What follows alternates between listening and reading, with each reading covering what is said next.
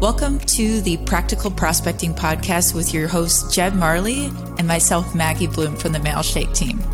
We'll be talking about how to practically set up your outbound outreach game. So without further ado, let's get into today's episode. Hey everyone, today we are focusing on the 5 stages of a cold call. So we're going to give you practical tips of the do's and don'ts for each stage.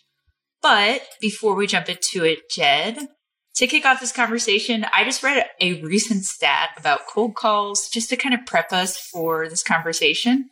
And I read from a study from Baylor University that only 1% of cold calls actually lead to an appointment. So I thought it was pretty crazy.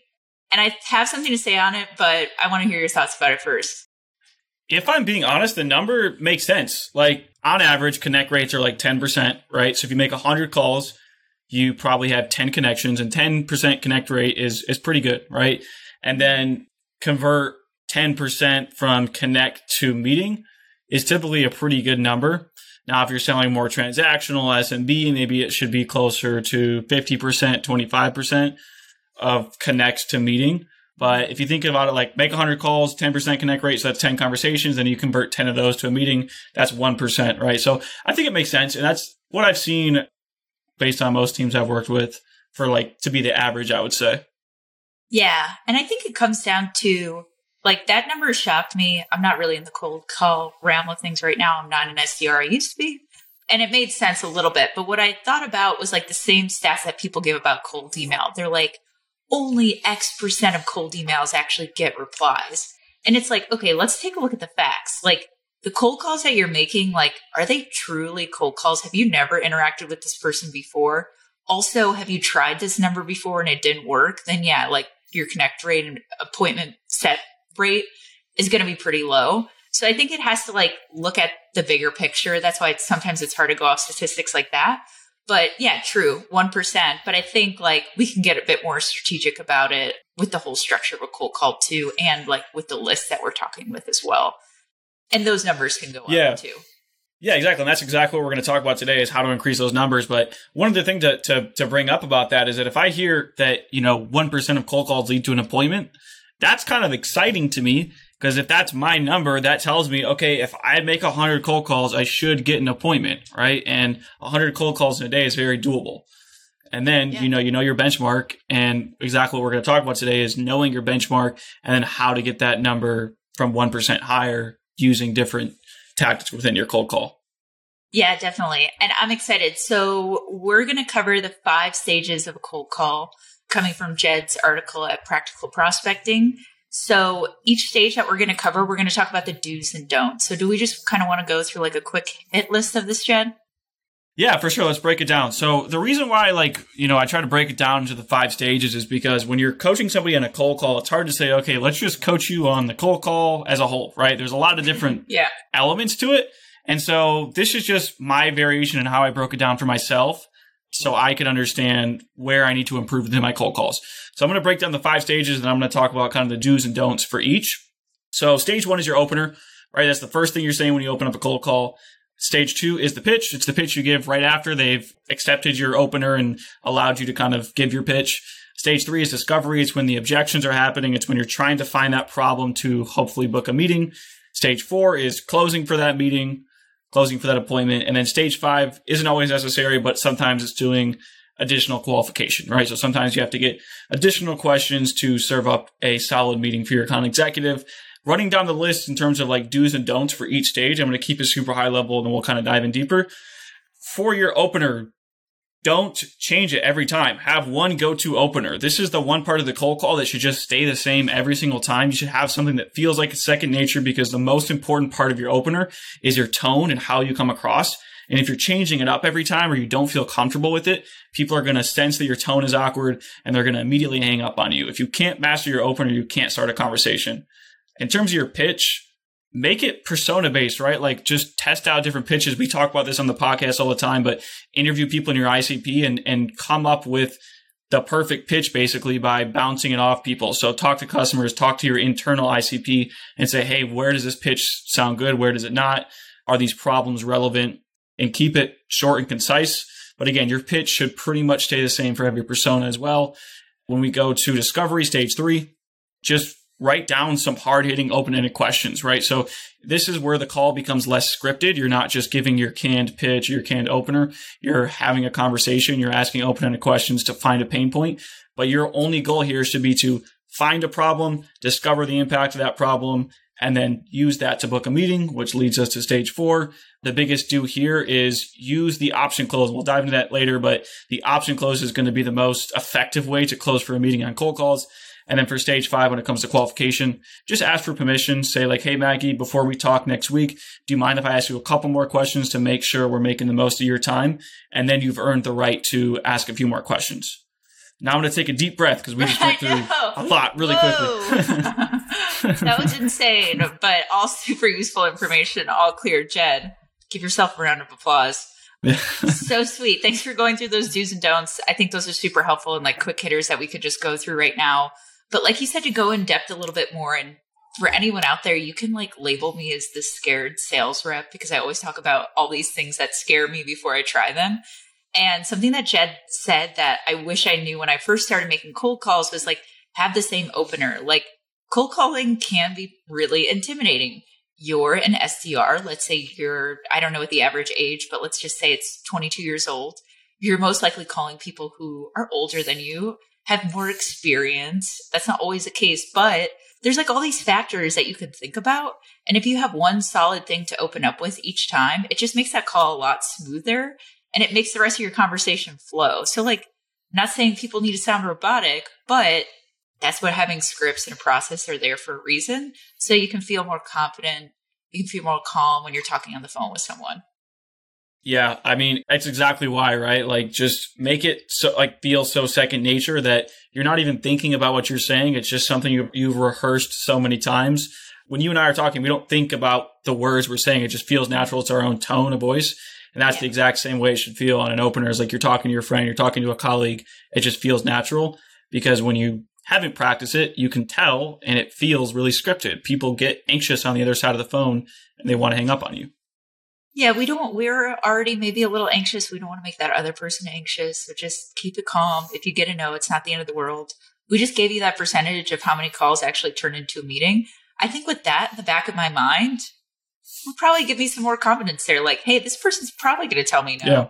So might as well try anyways and get really confident doing it so that the next time it is a yes. So awesome. Yeah. Opener, making sure that you have that calm confidence tone in there. And then let's talk a little bit about the pitch, which I feel like for some people out there is kind of the hard thing or where they'll get tongue tied because they know that they're going into something talking about their company. But as you framed it, which I really liked it, is it's really going around your ICP, right? So we should think about like what's in it for them at the end of the day. Yeah. So for a pitch, you're exactly right. It's about what's in it for them. Talk less about your company, your features, and more sort of about the problems you solve. And so I like using what's called a bucket question, which basically I'll use Mailshake's example and I'll say like, hey, talking to a lot of SDR leaders just like yourself, a big thing I've noticed is that they're struggling with email deliverability, which makes it hard for them to have an effective open and reply rate because emails keep going to spam. And then the bucket question is, does that sound like your world at all, Maggie? Or do you feel like you have that completely figured out? And we're giving them 2 buckets, right? And so nobody really has that completely figured out. But it starts a conversation, right? We're explaining the problem that we hear with personas just like them. And it starts the conversation off on the right note because ideally they're going to say something like, yeah, I mean, nobody has that completely figured out. And you say like, totally, I hear you. And then we're getting into discovery, right? So using a bucket question is a really easy way to have a quick, effective pitch and then segue into discovery pretty seamlessly. Yeah. And Jed used something, he may have not said it, but the way that he said it after he explained the problem, the person agrees. And he was like, oh yeah, that's typically what we see. He used a bit of empathy with it too. I think it's kind of crazy. And thinking back to like when I first did cold calls or when I first did discovery with demos, like for example, I remember one time I was bringing up all these issues that a person basically had. Like, you're probably dealing with this because someone else deals with it. And at the end of the call, I realized like, man, I was just calling that person out for like all these wrong things. And I like wasn't sharing any empathy with them. And I was like, they probably hate me now. Like, I was excited because I'm like, I can solve all these problems for you. But I think like it's a really important thing when you are pitching. It's like, again, it's part of natural conversation to show empathy. Like when someone says, I'm having a problem with something, the first thing that you say is you're probably like, oh no, I'm sorry, or something like that. So long tangent, but I think it's really important because it makes it for a more natural conversation. Yeah, you're completely right. Because the worst thing you can do on a cold call is sound like you don't understand them, like you're just steamrolling through them to get the meeting. And so if you do things like acknowledge them, like, yeah, I totally hear you, makes sense. They feel more heard and they're going to, open up to you a little bit more. But I would say you'd be surprised, but I'm sure you're not surprised. So many people just push right through, I'm laughing because you're like, if you just acknowledge them, which honestly, like, is a good thing that you brought up, but like, it seems so simple, but I've been there, like when I first started making cold calls, and I know a ton of reps that like, I'll get cold calls from too. And I'm like, do you even know if I have like a heartbeat over here? Like if I'm in a good state to answer this call? I don't know. So it sounds simple, but it's really not. And it's something that we skip because we have so many other things going on and we're thinking about, but that's what this process is helping us do. But yeah, I know we have the last three parts. Any other things to kind of talk about with discovery, closing, or qualifying? Yeah. So, moving on to discovery, right? I think one area where people tend to get stuck is they either ask too many questions or they don't ask enough questions, right? So they'll ask like one question and they'll go straight in for the meeting. And it's kind of like, okay, did you really earn the right to book the meeting? Or they'll just ask too many questions that aren't related. They'll ask, what CRM are you using? How many people do you have? A bunch of questions that aren't necessarily important.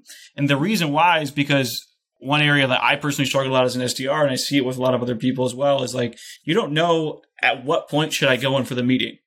And so we talked about it earlier, but just to kind of reiterate, ask open-ended questions, not closed-ended questions, to figure out if they have a pain point and then find the impact of that pain point. So if we opened with a bucket question by saying, does that sound like your world at all? Or do you have that completely figured out? We kind of understand that they might have a problem, assuming they say, yeah, nobody has that completely figured out.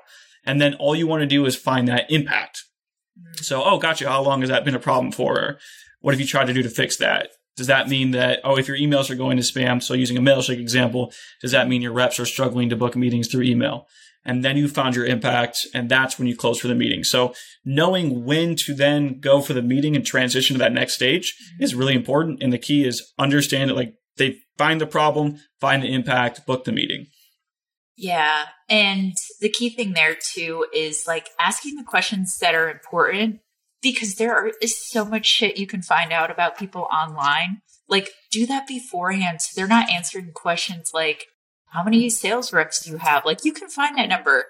Who else is just like, there's so many things that you can figure out before or that aren't really particularly important about the pain that you're talking about. Maybe your manager wants you to figure that information out. But like you can figure it out later on. Focus with like the important questions first to get really into that pain.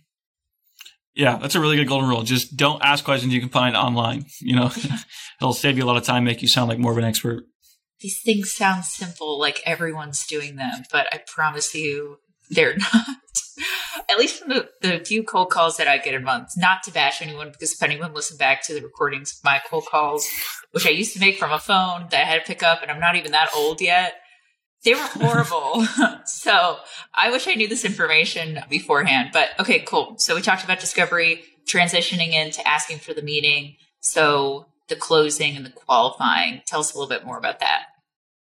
Yeah, so I mentioned it earlier, but I prefer to use the option close. And so when you're closing for the meeting, don't make it complicated, right? There's a few things you want to keep in mind. Be assumptive and be quick. So when you ask for the meeting, be silent. Don't say anything else. Just ask for the meeting and do it assumptively. And so assumptively sounds great, Maggie. Sounds like maybe we can help you with XYZ problem. Do you have some time later today, or do you think tomorrow is going to work better for that? So the reason why it's called the option close is because I'm not really giving you the option for no. I'm being assumptive and assuming you want to meet with me and giving you the option of today or tomorrow, not yes or no. And so not assumptive sounds like, yeah, do you think maybe you have some time next week? If not, it's okay. Like we can, there's a lot of different things we can help with. And you kind of go on and on and on because you're nervous and you don't want to hear what they say. And so that's something that takes practice and you have to role play. But the option close is so effective because it's quick. It's just the option of this time or that time, not yes or no. Yeah. And Jed, why do you think we can be assumptive in that moment? Like, what do you think the reason is? Yeah, I mean, if you followed the first 3 stages in the right way, you've opened up, you've found the problem and found the impact, you can be assumptive because you know you work with hundreds or thousands of people just like them solving the same problem. And so if you truly believe in your product and the problem you solve, if you don't, that's a problem. But if you do, you should be assumptive in understanding that them taking a meeting with you is going to be helpful for them because you can help solve their problem. So it's the assumptiveness, I guess, to answer your question, Maggie, comes from your confidence in your product and the problem you solve. Totally. Yeah, it comes from the confidence. Also, the person is still on the phone with you at this point. Like, most of the time, they probably know what's coming next. Like, they didn't just call you out of the blue to talk about your problems and then, hang up with you after that. They're still on the phone. And like you said, it all comes from that confidence of like, hey, I can help you. And that's where you should have that more assumptive close instead of like, hey, maybe we should. Because if I was a person listening on the other side of a rep that's like not really sure if they can help me out, then I'm like, okay, why am I going to waste like 30 minutes to just figure out that maybe you can't help me out? Like, and that's why I think it's important to be assumptive, but you have the right to do it because they're still on the phone with you. You got them that far. Yeah. And then, the last part of this qualifying. So that's after we get like a confirmed meeting or the person says yes, right? Yeah. So, I mean, most people don't do this, right? So this is, if you've done the first 4 stages and you booked the meeting, that's great. A lot of people, like, that's what you should work on. You shouldn't necessarily worry about this last stage unless you're consistently booking meetings. But this is just to make your meetings better, right? Like, book better meetings. And so if you've already got them to commit to a time, they're already invested in at least 30 minutes, right? They've already invested 30 minutes with you. They're going to show up to that meeting. So you might as well ask them some questions while you can because you know they've already invested that time. They're more likely to answer those questions now. And so the way you want to frame it is like what's in it for them, not what's in it for you. So you say like, Maggie, great. I just sent the invite for, next week. To make the most out of your time, can I ask you a few more questions before we jump off? And then those 2 or 3 questions are the questions that your account executive just loves to know beforehand, like ask what sort of tech stack they're using or what's most important for them to see in that demo. And those are the things that are going to help you serve, layups to your account executives. But again, that's kind of a bonus thing and should be focused on once you've kind of mastered those first 4 stages. It's going to make you look real cool to your AE who's going to be more motivated to go on the call. So definitely take notes on that. And do it if you have time and if you have a good rapport with that person too, because that always helps and that person's willing to help you out and give you some information if you built that up to that point. So we went through the stages. One really cool thing that you mentioned in this practical prospecting article that I want to touch on at the end is how you measure success here. And before we get into it, everyone listening, there is going to be something linked in the show notes where you can measure this and there's a template in there. But Jed, can you talk to us a little bit more about how you can measure success with these 5 stages? Yeah, so it's best to take a data-driven approach when you're trying to improve your cold calls. So at the very beginning, you said on average, 1% of cold calls lead to a meeting, right? So you should know what that number is. Look at the last month, figure out how many cold calls you made, how many meetings you booked, and that'll tell you what your percentage is, right?